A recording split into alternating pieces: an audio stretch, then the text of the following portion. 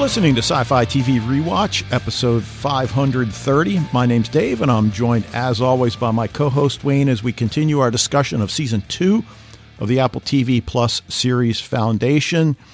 Dishwasher travails have been sorted, fingers crossed, but I want to address the listeners because some of you are probably wondering, Dave, what's up with the burgundy sweatpants? I mean, where are your traditional black pants? I was wondering that myself. Yes, but here's the deal, Wayne. Okay. After the dismal weekend with the O's and the Ravens' biblical proportion meltdown, I'm wearing burgundy to remind myself that it could be worse. I could be a fan of the Washington football team. You could be now the Commanders fan. Yeah. That's what that's all about. I apologize. I'll be back in black next week. Okay. I still have. I know, like you as an older Colts fan, that there were some divisions there between the formerly named team from Washington and the Colts.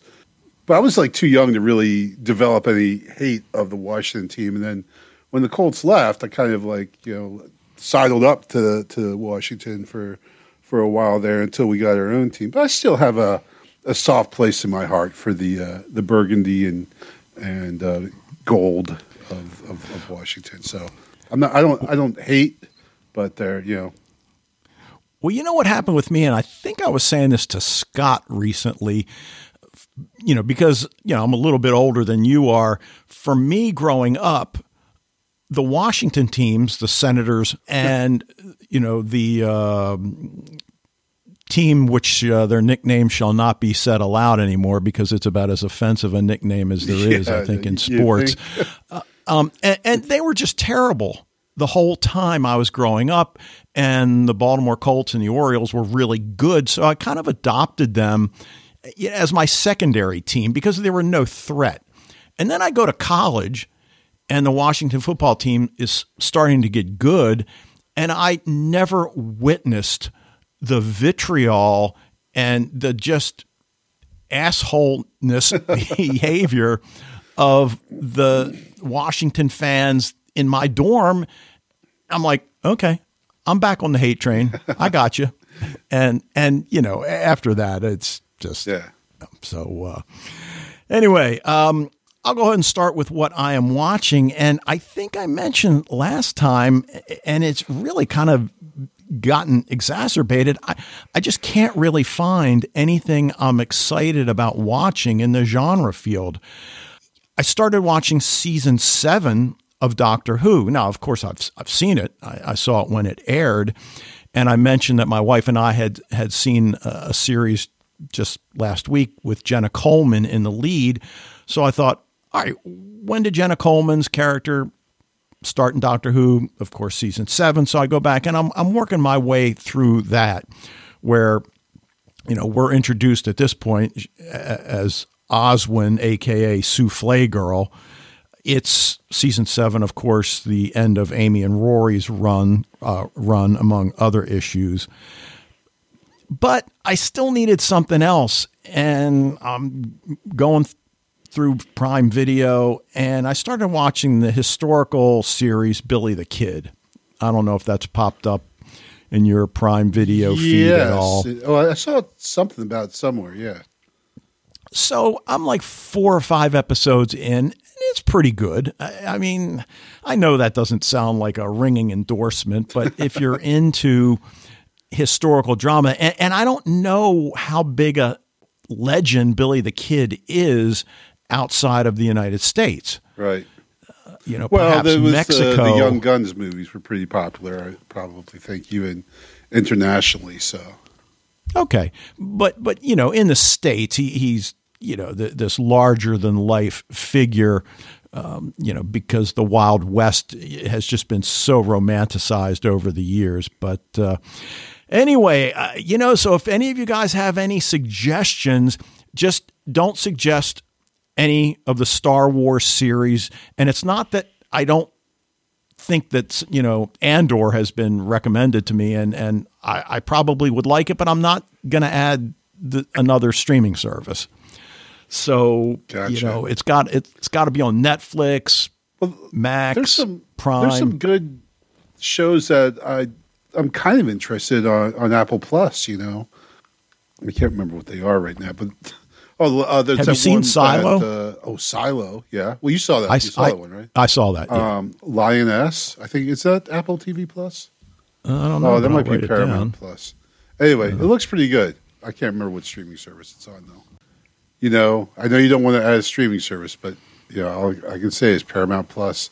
I think they have a 1 month trial period or whatever that, you know, you can check out some of those excellent Star Trek shows. I'm sorry, they got on there. All right. Well, anyway, so what are you watching? Well, Dave, I'm going to get a little serious here for a sec because recently, actually, my wife and I have been watching a lot of CNN with the Hamas attack on Israel. And, you know, that's kind of put a lot of other stuff out of my mind recently. You know, my wife is Jewish and we have family over there.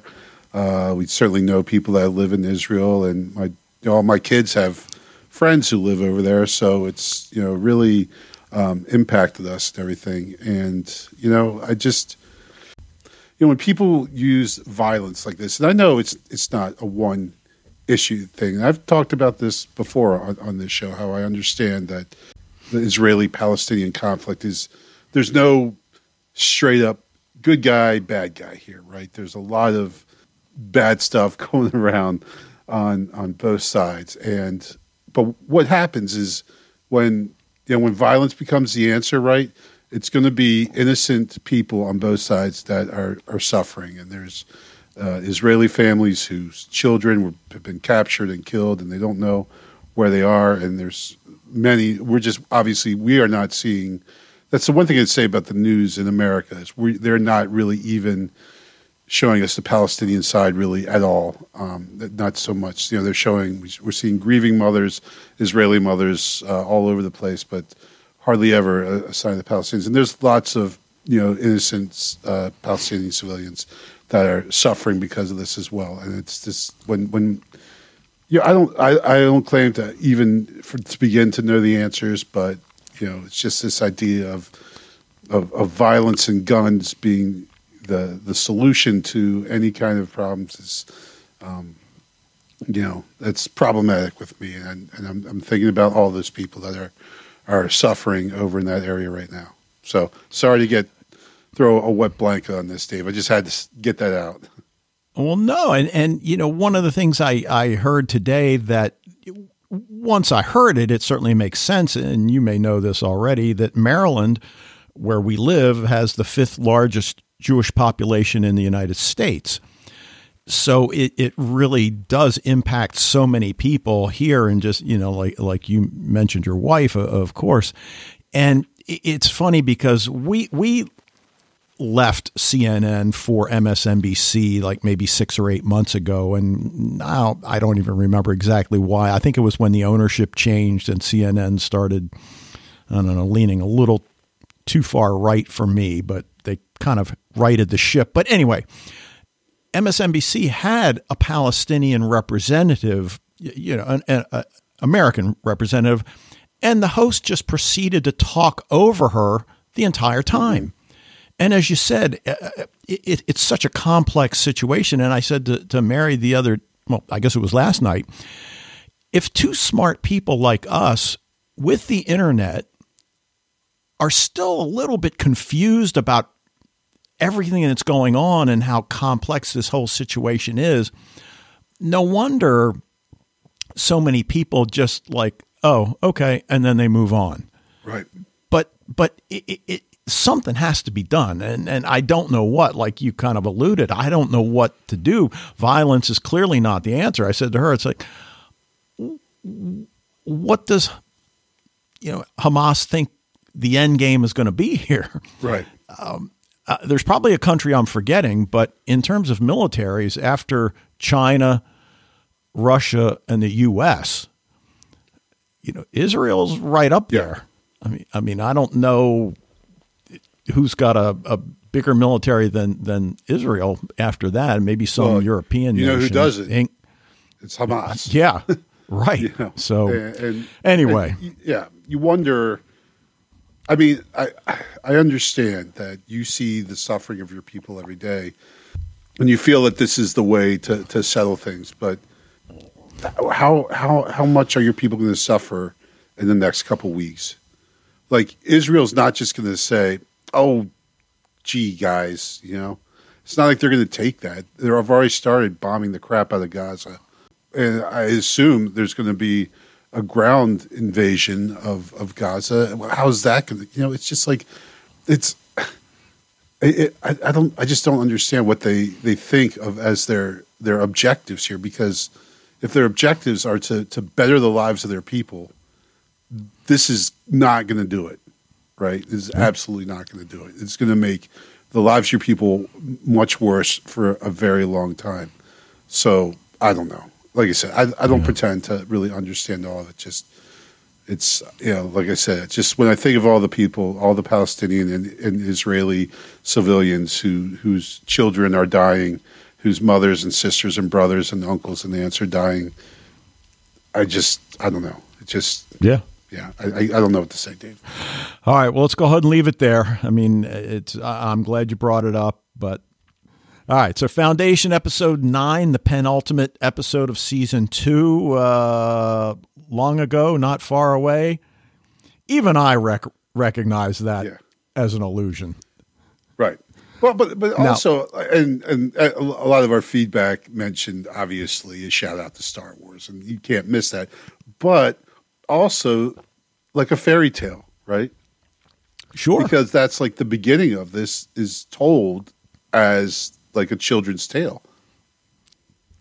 Right, because essentially that's how it all starts, right? She's talking to young Cleon.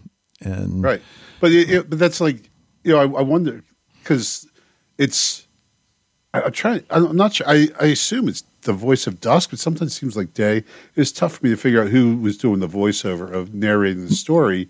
No, I think it's Cleon the First, right? It's that hologram. Yes. Right. That's right. That's what it is. Okay. I will stop my comment. Okay. But just he's telling it like as a children's tale. He's not talking to children, right? He's talking to Dusk. He's just talking to Rue, who are adults, but he still tells it in the style of a story as you would tell it to children. Sure, absolutely. All right, well, this one's written by Jane Espenson and Eric Carrasco, who co-wrote A Necessary Death. Got the ship righted here. Yep. Directed by Roxanne Dawson, who directed Last Empress. This one aired September 8th, 2023. So, a great episode. You know, we often talk about penultimate episodes as being merely setup episodes. And, dude, obviously this one set up a hell of a lot. Yeah. But to call it simply a setup episode would not be doing. They advanced the ball big time on this one. Yes, they did. So, I mean, one of the things that pops up that maybe I missed it in the past, that Earth is the planet of origin. I don't think you missed that in the past, Dave. Though I feel like I don't know if they mentioned it before. Yeah, I mean, I don't remember. Yeah. And of course, now I'm thinking, all right, well, does Earth play a role? Is it still inhabited? Has it been renamed? So I don't know, but I found that fascinating. And again, there are very few throwaway lines in shows that we podcast about. Right. So, you know, obviously it comes up in the sense that he presents Demerzel with the repair kit that he had to go to Earth to get, or at least send to Earth. But why keep Demerzel at all? I mean, you are afraid that she's going to reproduce. I'm, making air quotes. Right. So you're afraid of what she could give rise to. So you're saving her simply because of her rarity. I mean, that just doesn't make sense to me. Well, that if you're that afraid after the robot wars, well, let's just keep one. What bad could come of it? Well, I think part of it, And I'm going to say one thing seriously and one thing kind of frivolously. The serious thing I'm going to say is that, as they said in the show, she was his only friend. Right? Well, yeah, but I mean the original person that had her segmented. Oh, yeah. Well, right. Yeah. Yeah, so that's the one that, to me, doesn't make any sense. The one, that she's been in there for, well, he just, I don't know, had her under 5,000. control, right? Like, she wouldn't go anywhere. Like, but well, I understand that, but anyway, not to belabor the point. I get what you're saying. Like, why, if she's so dangerous, why not destroy her like obviously they did all the others? Right. Right. And which brings up, I think, two of our feedback. I know Fred and I think maybe Alan. I'm just going to say Alan because it's pretty likely. Yeah. Or Joe, one of them, said like, wait, how do they have this secret room for 5,000 years that nobody knows about? And that it's clean and powered and everything. Like, well, the clean and power, I've got an answer for. We'll get to that when we get to the feedback. But the other thing, when he first, young Cleon finds that room and goes back and finds Demerzel segmented, for me, it was sort of a nod not only to Westworld, sure, but also to Doctor Who. You remember Lady Cassandra? Yes. Who was the last human, and all it was her face stretched out. Oh, right, yeah. And that person would come in and mist her. Right. So I think that was season 2 because it was Billie Piper for sure. But I think was she in? I think there was a few episodes she was a bit. Yeah, there for were. sure. Yes, Season 2 right. was the first one. Yeah. New York, right? Exactly. Right. But I guess certainly what comes out of this episode that once she's made whole, we learn the level of her influence through the centuries, which kind of supports what we've surmised all along. Yeah. It's that she's actually Empire, not Cleon. Right. Now, I mean, is that really fair to say? Is she really Empire? Is she the one calling the shots? I think basically, yeah. Okay. She does what she has to do to make Cleon do what she wants him to do, right? Well, yeah, and I think maybe the telling scene to support that line of thinking occurs, I guess is it right after Day orders the strike? Yes. On Terminus, and that she says, I got to go. I got somewhere to be. Right. Yeah. And it's like, I'm thinking, all right, he's going to say, no, you stay here. Where do you need to go? And she's like, I got stuff to do. I'm going. And she goes. Yeah. And he doesn't stop her. That really, I think, kind of solidifies how much power she continues to wield. And I don't know what to make of it. I mean, once we get through all of this stuff in the episode, he implants that chip, which is, I guess, sort of like a governor. We assume it's the chip or her programming, regardless, something she's programmed to love him. Well, or programmed to not harm him and to obey him, right? Well, yeah, but then he says, will you kiss me? And, can you love me? And she says, yes. And he says, well, I wish I'd asked you that before I programmed you to say that. So that's exactly right. So he'll never, right. So it's not like her answer is like a heartfelt, oh yes, I can love you, because as he said, like he's forcing her into this position. Which is we talked about before, is the ickiness of the whole relationship, sexual relationship between her and Day, is that he is in the position of power over her. So you can't say that anything she feels is like love or respect or anything like that. Yeah, I mean, I guess I like the ambiguity because, as she realizes that, all right, yes, I've been made whole. Yes, I can now roam free. I like the fact that the 3 laws of robotics have apparently been thrown out the window so that, yeah, you can still hurt humans, just not me. Now, on the one hand, she's like, well, this is not freedom. This, I'm still in a prison. And he's like, well, what do you think it's like for me? I'm in a prison. And we understand what he means. There's so many historical figures throughout the ages that ascended to positions of power that they never really wanted. And who was it? Edward in England that just abdicated and turned the throne over. Yeah. So I mean, it certainly happens, but we get what he's saying. Now, it's not the same because he still has much more agency than she does at this point. But did you see the tear? Now, on the one hand, you might say, well, she already went through that story about how she could produce tears because, one of the Cleons, I can't remember if it was one of the Cleons or the last king, before the Cleons, that basically was a sadist and would like try to inflict pain on her. And, right. Well, that was the guy. That was the guy who imprisoned her. And right. And she said, I could see he wanted me to look like I was in pain, so I acted like it, Right. So she mentioned producing tears. But in this case, she produces a tear that he doesn't see. At least I don't think he sees it because of the positioning of the two figures.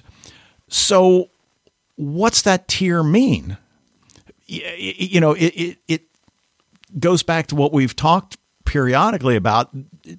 Does she have real emotions that we would consider human? I'm making air quotes, human emotions.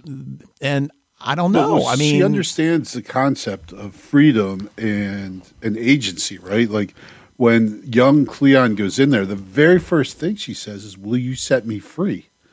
Right. And ultimately in his mind, he is setting her free. But as you said, it's really just another prison, and maybe even a worse prison, because even though she gets to be out and walking around, her agency is pretty much nil. She can't go where she wants to go or do what she wants to do. And not only that, is when he dies, she's not free then either, because he's set up this pernicious system where his, he just regrows himself. And so therefore, for as long as this genetic line is in existence, she's not free. Now, that being said, right, we've always thought it seemed like she was against this genetic line, but really she should be totally for it. As soon as an emperor comes to the throne that's not a clone of Cleon, she can kill him. Well, right, but see, I get the other sense. I get that once Sareth comes into the picture, that Demerzel's not really happy about that. But someone's like, who cares? You'll be free. You can finally go, right? Well, you would think. Now, I go back to the chip that Cleon the First implants in her, and he's like, yeah, you can't remove it. And I'm thinking like, well, why not? Yeah. I mean, through all of these 600 and some years, you've never figured out a way to get that out? Okay, I guess. I mean, I don't know. I mean, we've seen her repair herself. My God, we saw half her head sliced away, and she's got the tools to do that. Someone like, hey, there's this, something in the back. I got this crick in the back of my neck. I think there's something back there. Not supposed. Can you yank that out for me or something like? Well, right. It's like, do this, keep quiet, or I'll kill your family. Right. I mean, something. Yeah. I know. I'm going. That went dark quick. Yeah. But anyway, but yeah. You're right. She's had loads of time to figure out a cunning way. Unless part of the programming is she can't even think of a way to try and remove it or something. I don't know. But again, it's something we accept, right? We take it. There's a million ways we could point this and say that's crazy. That doesn't make sense. Well, is it possible she's already removed it? I mean, we don't know. That's a solid question, Dave. I didn't think about that, but yeah. And that she's chosen to stay. I mean, look, is it fair to say that Cleon, and we're talking about Cleon the First because this comes out of that story, that he's in love with her? He asks her to marry him, doesn't he? I mean, isn't that what? He says, like, will you have me or something like that. Well, he uses the word betrothal. Yes, he does. And then he gets down on one knee. Yeah. Now that I've enslaved you, will you be mine? Well, that much of a choice, does she? So. Yeah. So then we get to the very end. The story's over, and we're back to Cleon the First hologram. So what's the deal with Rue and Dusk? Yeah, now that they know. Right? I mean, are they trapped there? I don't think so, because the Cleon just goes away, right? So I assume they could just go back out the door. But he activates that force field that was keeping Demerzel in. I missed that part. Originally. So he activates that force field. Okay. So they're trapped. So now the question is, all right, somebody's going to miss them. Right. I mean, sooner rather than later. Right. I mean, it's like, how are they going to figure out where they are, you know? Like, bingo. Right. So now what's the impact going to be on the marriage? I can't imagine Sarah's going to say, Rue will turn up. It's fine. Now, the fact that Dusk is also missing, and everybody knows that the two of them had a somewhat torrid affair in the past and have picked it up again. So I think maybe people would say, well, the two of them just probably are off doing their own thing. And so maybe it'll just get played off like that. And that's reasonable to assume. So. Yeah, true. Well, it's only like a week or two at best, maybe in a couple of days, like just stuck there. They're not androids, they're not robots. So, they're going to die without food and water. But one thing, and this is when I said the kind of frivolous thing I was going to say before, is you wonder, because we see obviously the hold that Demerzel has over Cleon. How much of that is because from like the very first, he's been able to see all her lady parts.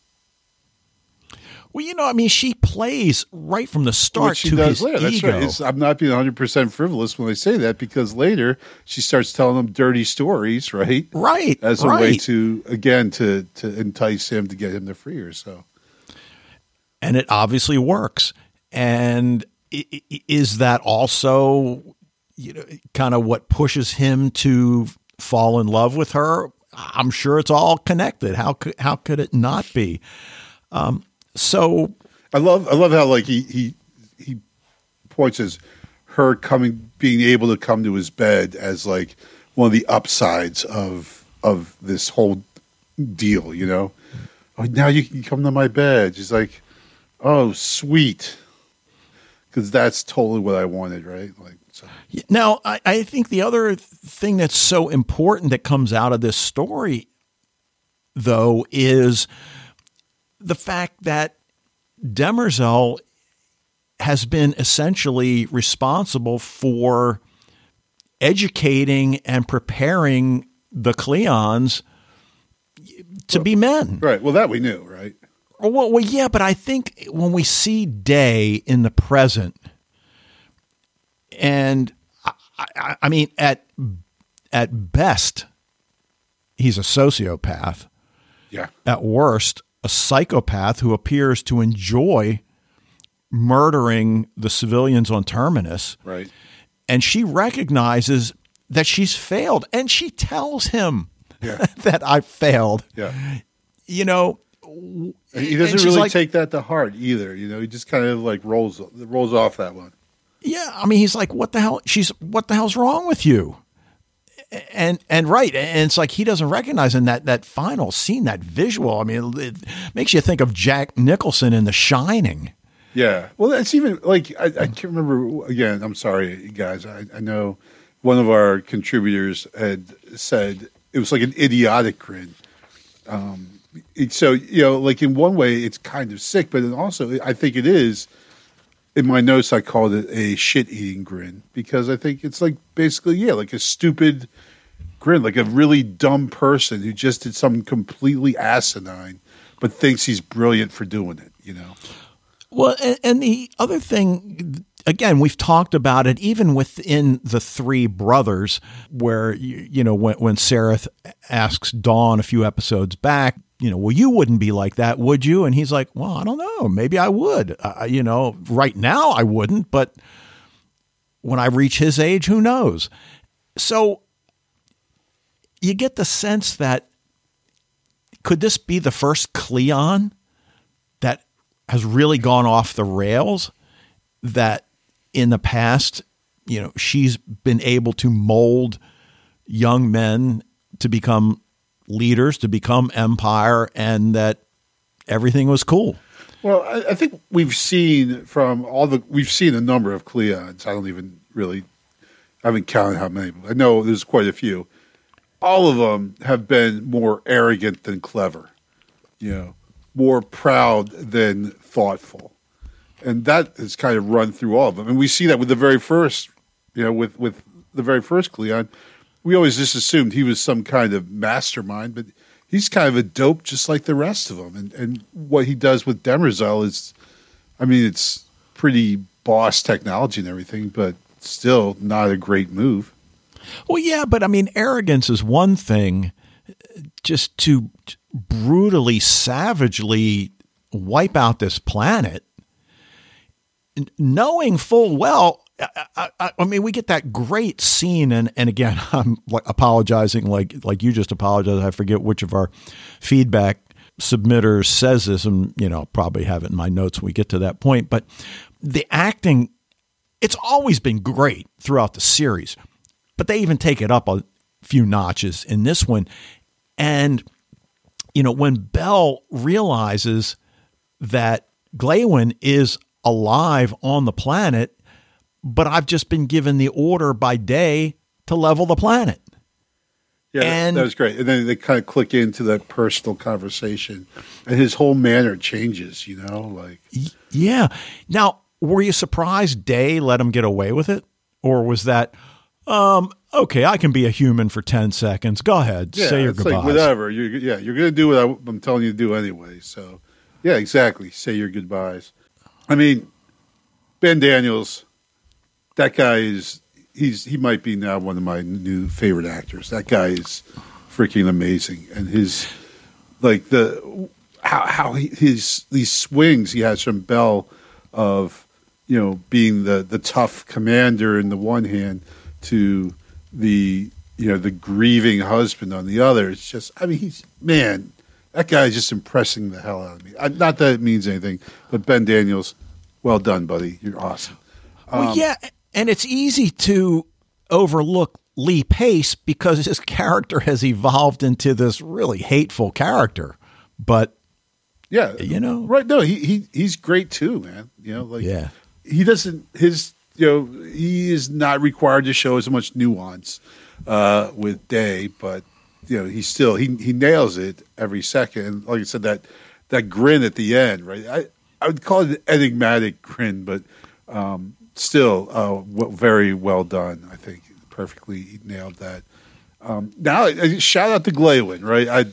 I will admit I didn't trust him earlier in the season, but even though we're low key rooting against him because we're kind of rooting for Terminus and the Foundation, right? But he was straight up heroic, right? He was literally Luke Skywalker flying into the Death Star there, and was very brave and courageous, and I know it's the same thing as brave, caring for his comrades and everything. As Fitzgerald says about Gatsby, he was all right in the end.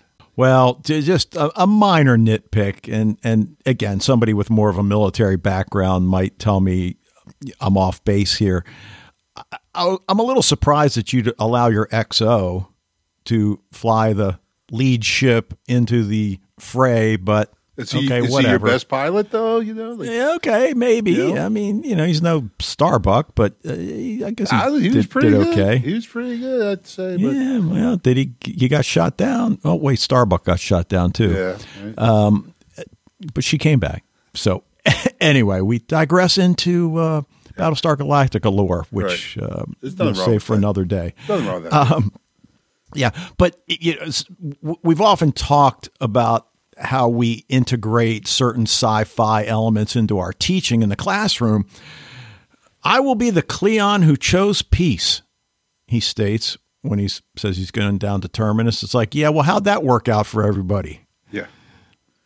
So did he? Now, you could argue, well, when he went to the planet's surface, despite everybody trying to convince him it's a bad idea, did he truly think he was going to be able to broker peace? Maybe. But I get a strong feeling he had no idea what was going to happen. But Okay. the adults in the room do. They're like, no, you definitely should not go down there. Like, Bel Rios is like, we've got them blockaded. They can't go anywhere. This is done. We don't have to fire a shot, and we can do all we need to do. But Dave's like, nah, I'm going to handle it myself. Yeah. Right. And I mean, on the other hand, does Foundation, have too much confidence in the ability of Invictus to fight off the Empire fleet? Clearly they did. Well, because I don't think they thought they was really going to fight, right? Like, Cermak is ready to negotiate. Like, he's not there to threaten or anything like that. He's expecting this is going to be some kind of negotiation. It's like, okay. Well, yeah, but isn't what sets off the Battlestar, the Death Star? They recognize that Invictus has basically come online and weapons are active or whatever. And that's then, because of what Day is doing down on Terminus, though, right? Okay. I think they go to the high alert after he, I think it's after. Is it after he stabs Cermak? I think. It could be. You mean after he says your church is an armory and your religion a cult? Yeah. He's not wrong by saying that. He's not wrong, right? That's actually fairly accurate description, but. Right. Now, he doesn't go full on Joseph Stalin because he says, kill the priests and counselors, but bring the scientists, which, all right, I'm not justifying killing the priests and counselors, but, at least he had the foresight to save the scientists, although I guess in the end. Stalin did that, actually. So. No, he killed the scientists as well, didn't he? I mean, wasn't that after World War II? Oh, okay, I thought that was what caused the Soviet Union to take so long to really come back, because he got rid of all the competent people. But anyway, I'll defer to your. No, I think I was just talking about like after World War II when the U.S. and Russia kind of grabbed all the Nazi scientists and. Oh yeah, right. That. So, yeah, his own scientists, yes, but the Nazis, they saved those guys, as did the U.S. Right. So he notices the vault. Oh, I want to go there. And I thought it was a pretty cool visual as he's walking up towards the vault and Demerzel's behind him and some of the other people. And he's like, what are those? And Polly explains, vaguely explains about the flags and all of that. And again, another poignant scene at the end when Polly, plants a flag. But as Day is going up there, just this, you mentioned arrogance a few minutes ago, and he just starts taking off all of his protective gear. Like, okay, but once he gets in, does Harry really think he's going to be able to reason with Day, who claims to want peace? I get the sense that Harry is just playing with him. Does Harry know what the end result is going to be here? Well, yes, because of psychohistory, right? Yeah. And as he tells Day, you're like, you're not an outlier, dude. Like you're. That's what I think. I believe Alan from Minnesota said something about or maybe it was Joe. Man, I'm sorry. well, it said something about why doesn't Harry just keep them there, right? And that's an excellent question, because it's basically, or like, why doesn't Harry kill Day? What's that, right? That would seem to everyone on Terminus is saved, right? Day's dead, but as Harry tells him, it's like, you're not an outlier, dude. Whether you live or die doesn't affect the course of events either way, which is obviously very hurtful for Day, because he thinks he's so progressive and he thinks he's changing the course of everything. But Harry's like, nah, not really. So why doesn't he kill him? Because he doesn't have to. It doesn't matter, right? Day doesn't matter in the long run of everything. And that's kind of the thing that they've made about psychohistory a number of times, is that individuals don't really matter. It's the overall arcs of history that matter. Is this the singular act, the leveling of Terminus, that's going to send Bel Rios into full-on coup mode? I almost think yes, because we know that the thoughts have been there, right? That that we need to go in and military coup, whatever. Despite the fact that he said he's going to get rid of the genetic dynasty, he's still in power. All Bel Rios needs, Dave. He just needs a teammate. Well, he's got one if he wants him. Yep. You mentioned that either a week last week or the week before. Yep. Okay. Yep. I'm feeling even stronger team up vibes going here. We're going to see the Bell Hober team up, and it's going to be awesome. So we got Glaywin dead. Maybe. See, that's your problem, Dave. You're always trying to count people out before. Yeah, but see, okay. Yeah. Tell me I'm wrong. If he's not dead, well, yeah, I would, but you've been right more than I want to admit. No, but I think here for sure Glaywin's done for, right? Yeah. I mean, Gale and Salvor are alive. I don't know how Salvor is alive. All right, whatever. You don't know how Salvor's alive. How about Harry? Well, I was getting to him. I got Tellum dead. Yeah. Now, yes. Well, probably. All right. That one I'm not gonna push on that one. Yeah, I'm pretty sure that's for sure. Right. Harry alive? I mean, come on. I'm sorry. I mean, because we've already talked about it. We could still have Harry Seldon in hologram form for the rest of the series. So my head wants to explode. And then, of course, Polly, I think, has to be dead. Yeah. Dies a heroic everyone death. on Terminus is dead, right? They have to. And we see him plant that flag that it takes us back to when we first meet him as a child. So, which is great, full circle kind of symbology there. I liked what they did with Polly. I thought he was definitely one of my favorite characters this season. I'm sorry to see him go. He was fabulous from beginning to end. Yeah. Now, on Terminus, there are a couple of things that I want to bring up, about the meeting Day has with Harry, where Day tells Harry that he doesn't accept the notion of the Empire's fall and the ensuing darkness. And he's convinced that eliminating the genetic dynasty is a good thing. So how can that lead to this fall that you are predicting? And on the one hand, it's like, all right, I mean, that's maybe a simplistic way to assess, all of the global ramifications. But I get what he's saying. And Harry's like, well, I don't know. Well, it's like basically like you said, like you actually don't matter, dude. Like, sorry to tell you this, right? I mean, like so many people think of the poster boy for the fall of the Roman Empire has got to be Nero, right? Sure. Burning Rome, playing the violin, all that stuff, But he wasn't, like right after him.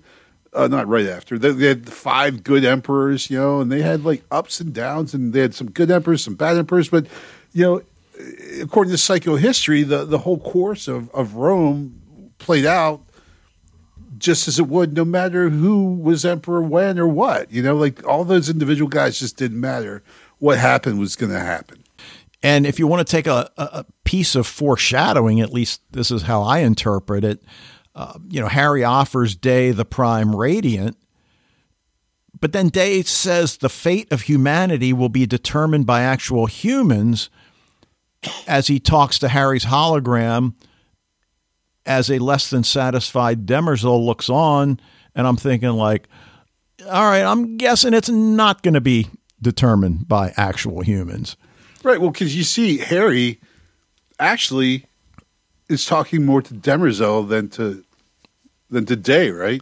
Sure. Like he's talking to the individual that he knows can actually make a difference, right? It's not him, it's her. And he totally knows who she is and what she is.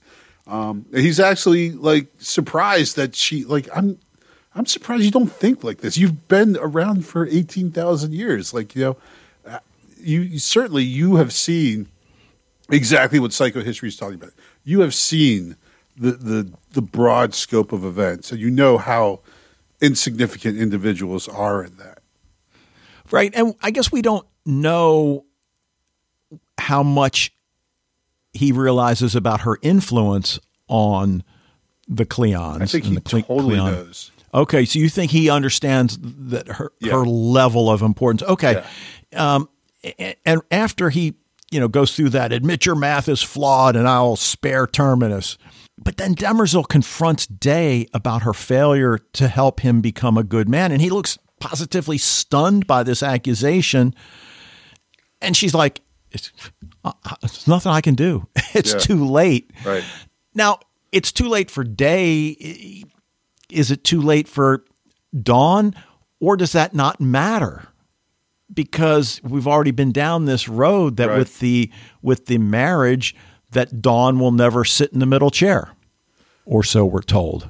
I think it's probably too late for all of them, Okay. But what we're seeing is, because I know I wouldn't say the books, but in the books, right? Like we just see like kind of the ruins of Empire. We're just told like it. We don't see the actual fall of the Empire. It happened, and it happened over. It didn't happen with some dramatic event. It just over centuries. It happened, right? It was inevitable, and it happened. So that you get a feeling of that. No matter what happens here with Sereth and all this stuff, we are definitely entering the final stages of Empire, and I think that Demerzel is totally cognizant of that. So on Ignis, we've talked a little bit. There's not a whole lot that takes place there. A lot of action, though. Really a lot of action. Really well choreographed fight. That was awesome. Yeah. Now, the one thing that, again, another nitpick, when Salvor is fighting off the dude that projects himself as her. She already knows that. So why should that affect her at all? It's terrible. That was the one problem. The problem with it is that I'm really enjoying this fight sequence. I'm thinking this is brilliant. It's so well choreographed. Like, just thinking about it because I'm still kind of like watching some of the old Star Trek shows and everything. Like, those fights are just so hokey and campy and bad and unrealistic, and you have this one that's like so realistic and so well choreographed, and then in the middle of it he just flashes into like her old boyfriend, and she pauses like, come on, Salvor, it's not him. The first, okay, I think Fred said the first one I give you, okay, maybe it shocks you the first time, but when he does it every time after that and it still affects you, like, come on, like that was it just seemed It pulled me out of the fight. Like now I'm not enjoying the fight because I'm like so upset that they're doing this stupid thing and ruining a great fight with this dumb stuff. Yeah. And then we get back to Beggar and, Salvor manages to kill the dude in the airlock, which, all right, that's good. Yeah. I like that. A little aliens type of exactly final shot there. But then she finds Tellum, I was quicker than you. I know my way through the woods. I'm like, all right. And then Harry appears. She's like, you're an illusion. You're a hologram. Takes the axe. Yeah. I never liked her. Yeah. I'm like, that was definitely awesome. not. There was always the sound of a head being smashed in is never like that's never a good thing in any show. It always makes me queasy. And you see Gale and Salvor looking a little taken aback, and as anyone would some be of like, the blood spatter. Psyched, we're not going to die, but All right, what else you want to bring up that we haven't talked about? Well, Dave, I'm not going to make you say the words, but I was right that there was Harry's death was dodgy, and he was not dead yet, and or he was only mostly dead, and now he's how they're going to explain it, I don't know. It might be the worst thing of this entire show to hear the explanation of how Harry's not actually dead, but we'll see. So you're saying it was lazy writing to bring him back? No, I mean, I think they obviously had that planned the whole time. It's just like, the device that they're going to use to explain his coming back. That'll be interesting to see. Yeah, I want to know Salvor as well, but that's another one. Anyway, go ahead. And we had talked before about, and I had talked, I know a lot about the impropriety of the sexual relationship between Day and Demerzel, thinking that he was the one, making it happen, and that he is in charge of her and in control of her, and it's completely wrong. But it turns out it's actually the other way around, and it's still maybe morally not so great, but she's the one kind of running him, and that sleeping with him was a way that she was trying to control him and change him and moderate him. That obviously didn't work, but it kind of turns around my whole complaint about it on its head, because she was purposefully electing to do that as a way to try and change his behavior. So, I mean, the Star Wars elements here, they got the ships, Pellis 1 checking in, Pellis 2 checking in, Pellis 3, it's like, I mean, this is like that, and I already mentioned Glaywin, kind of getting into the heart of the Invictus and, nailing him with the killing shot that disables it and everything like that. Jade Espenson, I mean, clearly has seen the Star Wars movies, and I think is really, from the title to the battle scene, was all very much heavily influenced by one Mr. Lucas, I think.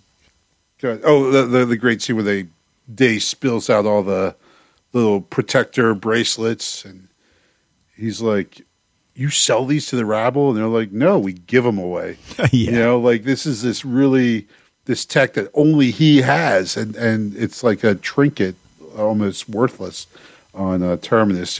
That should have given him pause, right?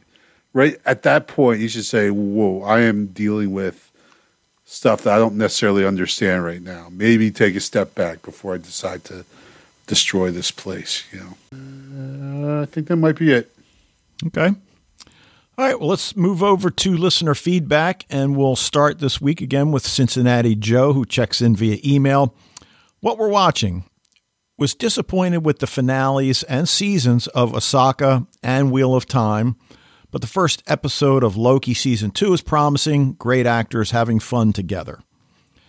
Episode 9 of Foundation, I was digging the earlier parts of the episode, finally got some of Demerzel's background, which was very interesting. Hope we'll get more in the future.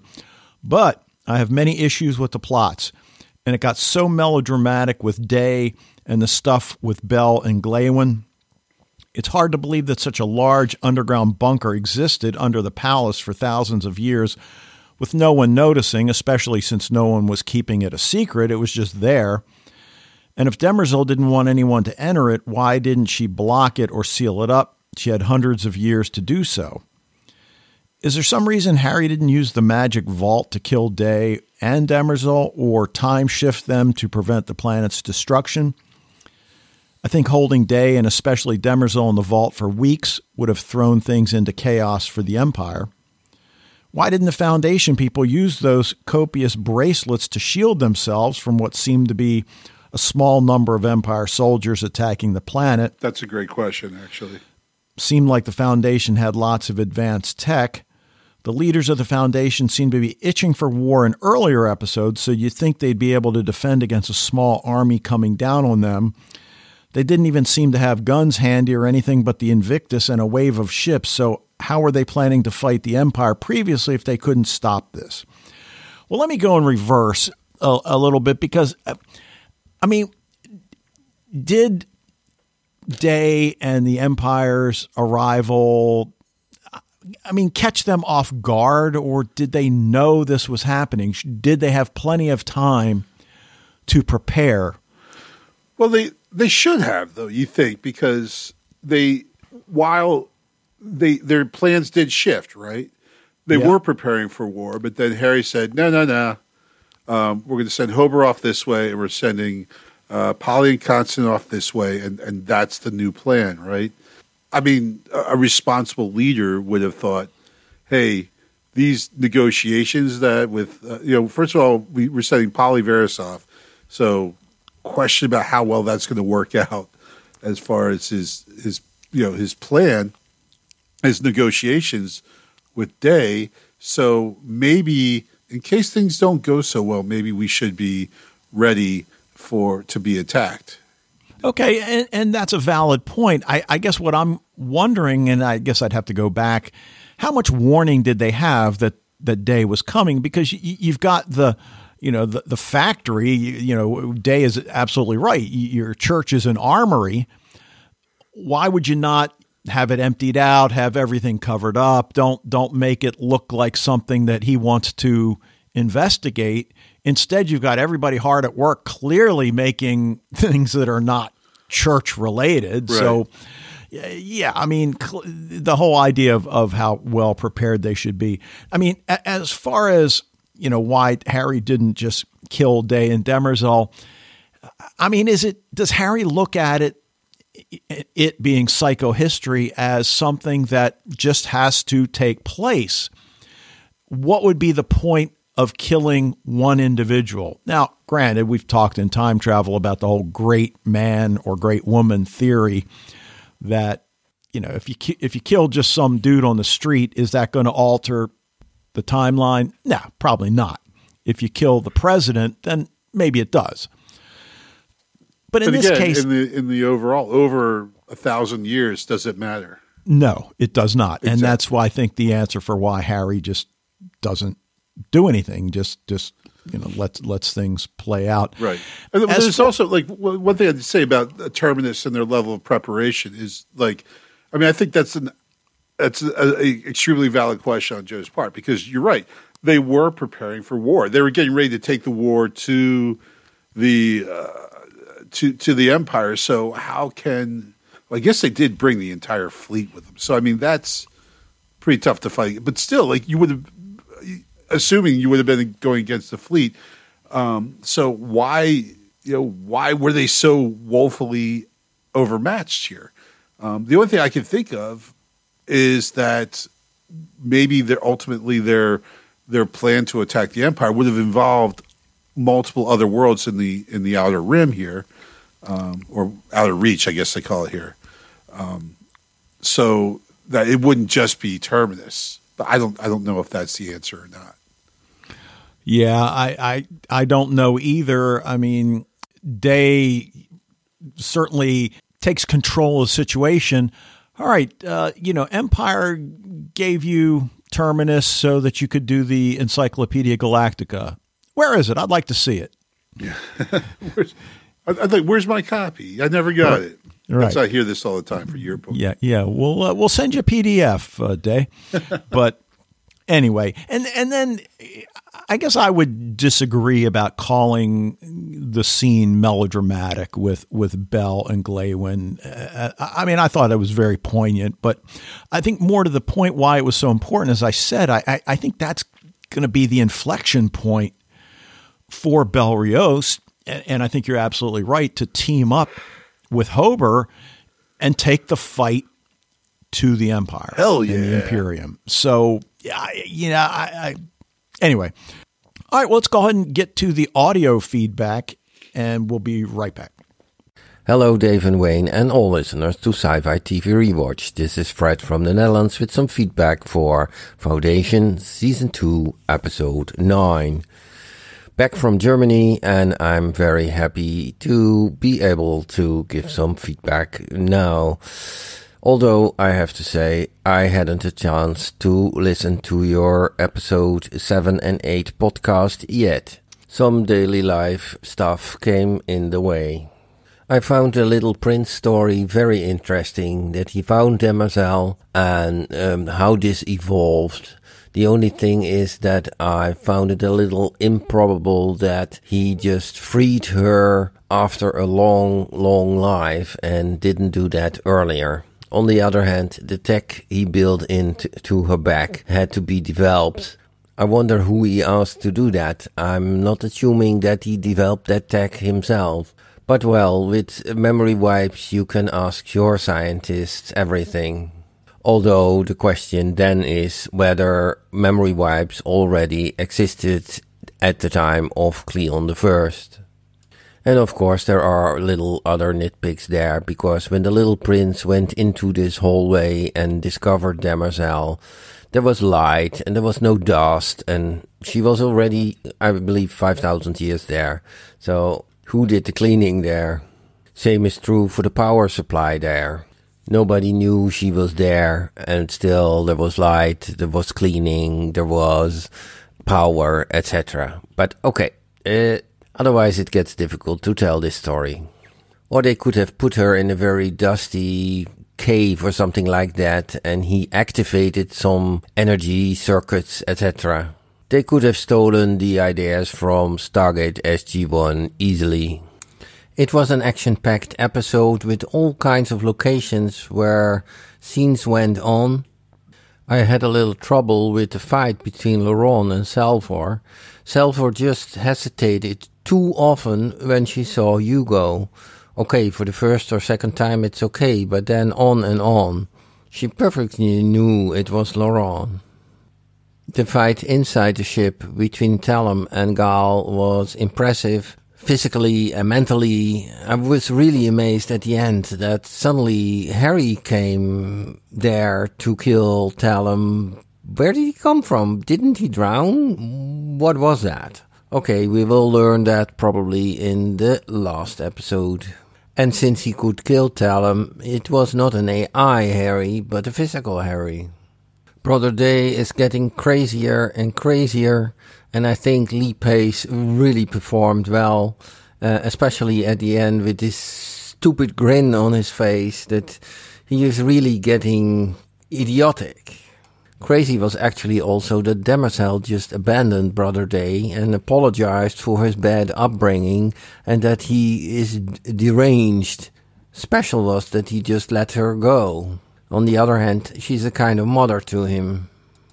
Ben Daniels, who plays Bel Rios, also performed greatly, especially very dramatic with the interaction with Galeon on the planet on Terminus.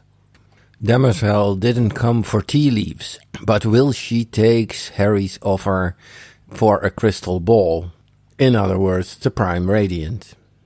Okay, that will be all for this time. Looking forward to the last episode of this second season. Greetings, all the best, Fred from the Netherlands. Hi, Wayne and Dave, and all Sci-Fi TV Rewatch listeners. This is Alan in Minnesota with feedback for Foundation Season 2, Episode 9, Long Ago, Not Far Away. A return to form this week. Hey! Great world building, cataclysmic events, and even some really fun pew-pew space battles. Speaking of which, are they having fun with Star Wars with that episode title? I wonder how often Demoiselle dreams about that moment when she was free before Cleon put the chip in her neck. On the other hand, it has to be better than thousands of years trapped in a room sliced up like an anatomy project. I wonder if the show's writers had this all planned when they had an earlier version of Dave force Demoiselle to kill her religious leader last season. That doesn't, in retrospect, quite seem to jibe with the marionette strings we see her holding this season. I hope Tellum is truly gone and not hiding out in Gale. Kudos to Wayne for sussing out that there was something fishy about Harry's death. Poor Polly. At least he finally got to plant that flag. I think Harry somehow gave Demerzel back her freedom, perhaps when he handed her the Prime Radiant. I am very curious to know what she's planning to do on Trantor. Hopefully we'll find out next week. I guess Day was not sincere about seeking peace after all. Or maybe only if it involved total capitulation. That look on his face at the end. This week, I'm grading the show a straight-up A. Hello to Wayne and Dave and all fans of Sci-Fi TV Rewatch. This is Alan from England here with feedback mostly about Foundation Series 2 Episode 9. What I'm watching. Finished Season 3 of Manifest, which I'm still hanging on in there with.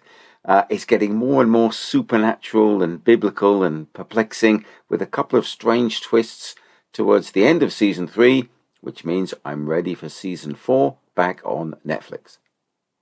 Finished rereading The Three-Body Problem and experienced some elements very differently from how I first remember reading it. Now on to Book 2, The Dark Forest.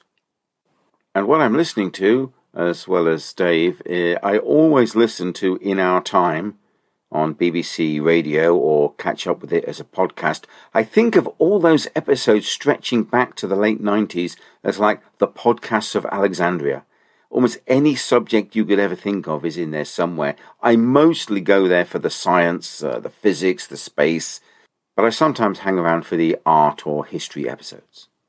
Meanwhile, Foundation, Long Ago, Not Far Away. Is that a deliberate Star Wars reference? Which of course would be long ago in a galaxy far, far away. Definitely long ago, or at least 600 years, back to the origin of the Cleons. The secret door, Demerzel in a very strange sliced-up situation. That bit about the many stories being told reminded me a lot of the 1001 Arabian Nights. Her name is Demerzel, but it's not her original name, nor her original gender. Now, there was a very famous robot in the robot stories called R. Daniil Olivor. Daniil is a bit like Demerzel, but not that close.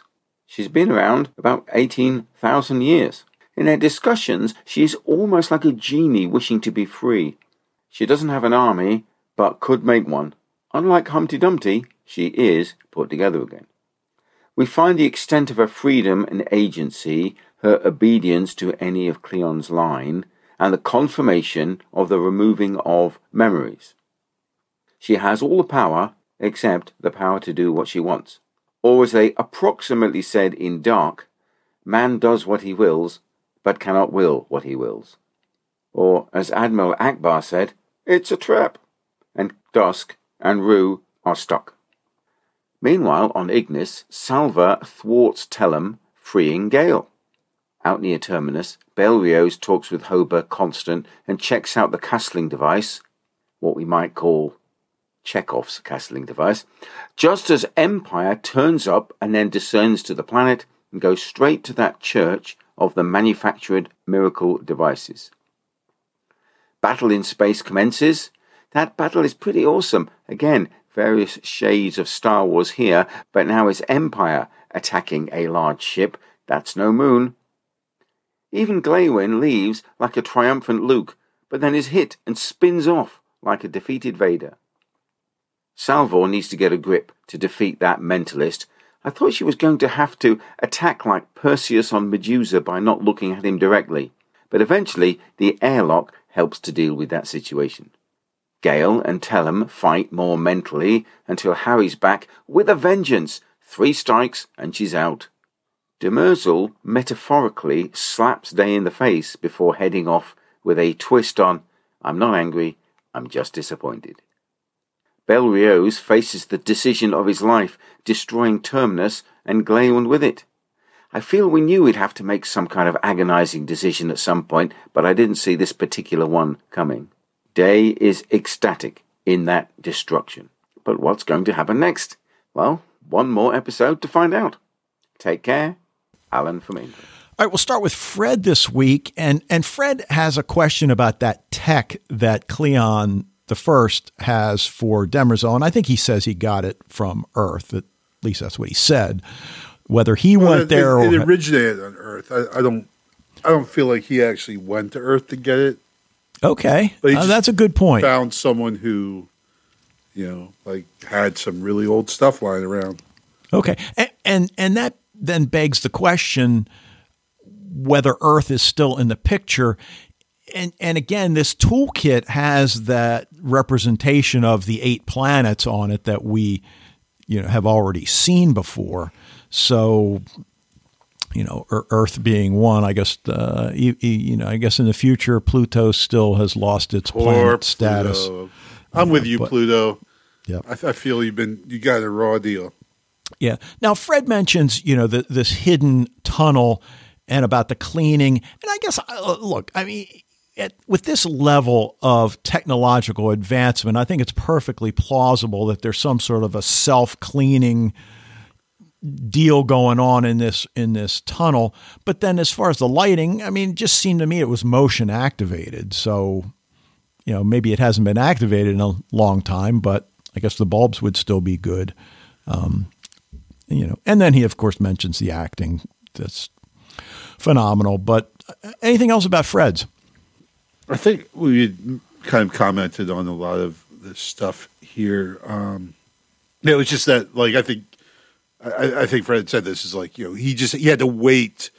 Why did he wait so long to free Demerzel? It's like, well, he had to wait till he had the tech, right? He had to wait till he had the means to control her, even though she was out. So, but yeah, I agree. Acting, we talked about the fact that Demerzel totally has a reason to leave there for sure. So, all right, now Alan in Minnesota gives this one a straight A, and I'm not sure I disagree with him on that one. Yeah, I think A is appropriate grade this time. Yeah, I mean, there's a few nitpicks as I mentioned, but not enough to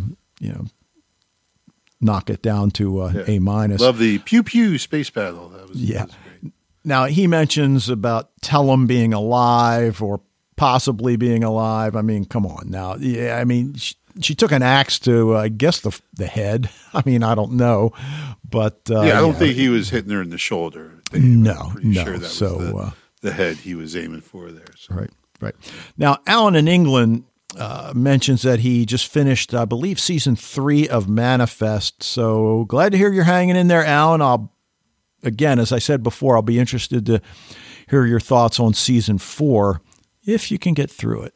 But anyway, now he also mentioned 3-body problem, and I mentioned, maybe a month or so back that I was rereading it in anticipation of the series that I forget even who's producing it, whether it's Amazon or Apple or whoever, but I just can't get through it. I finished it the first time a couple years ago and thought I have a vague understanding of what the hell I just read. So let me reread it. I just lost interest. So, Alan, good for you. But that's like me with Infinite Jest. Like I just can't get through it. I've mentioned I'm reading The Peripheral, and I know you mentioned you got a copy. I don't know if you started reading it or not. Yeah, I'm probably about a third of the way through, and I've kind of hit the doldrums, I think. Okay. Well, the thing I was going to say, I'm about halfway now. I don't know that I would really understand what was going on totally had I not seen the series. 100% agree. So I was like, if I had not seen the TV show, I would have absolutely zero idea of what's going on right now. The only thing that's keeping any kind of comprehension in my brain right now is the fact that I saw the TV series and I kind of have an idea of what's going on. All right. Anything else about the audio feedback? No, I just all the Star Wars shout outs that you guys mentioned were great. Chekhov's castling device. Love that. That's a good call out there. For sure, the castling device is going to find its way, maybe in some kind of team up. I don't know. Yep. So and thank you both, Allens, for saying Wayne and Dave. I love that. So. Yeah, nice.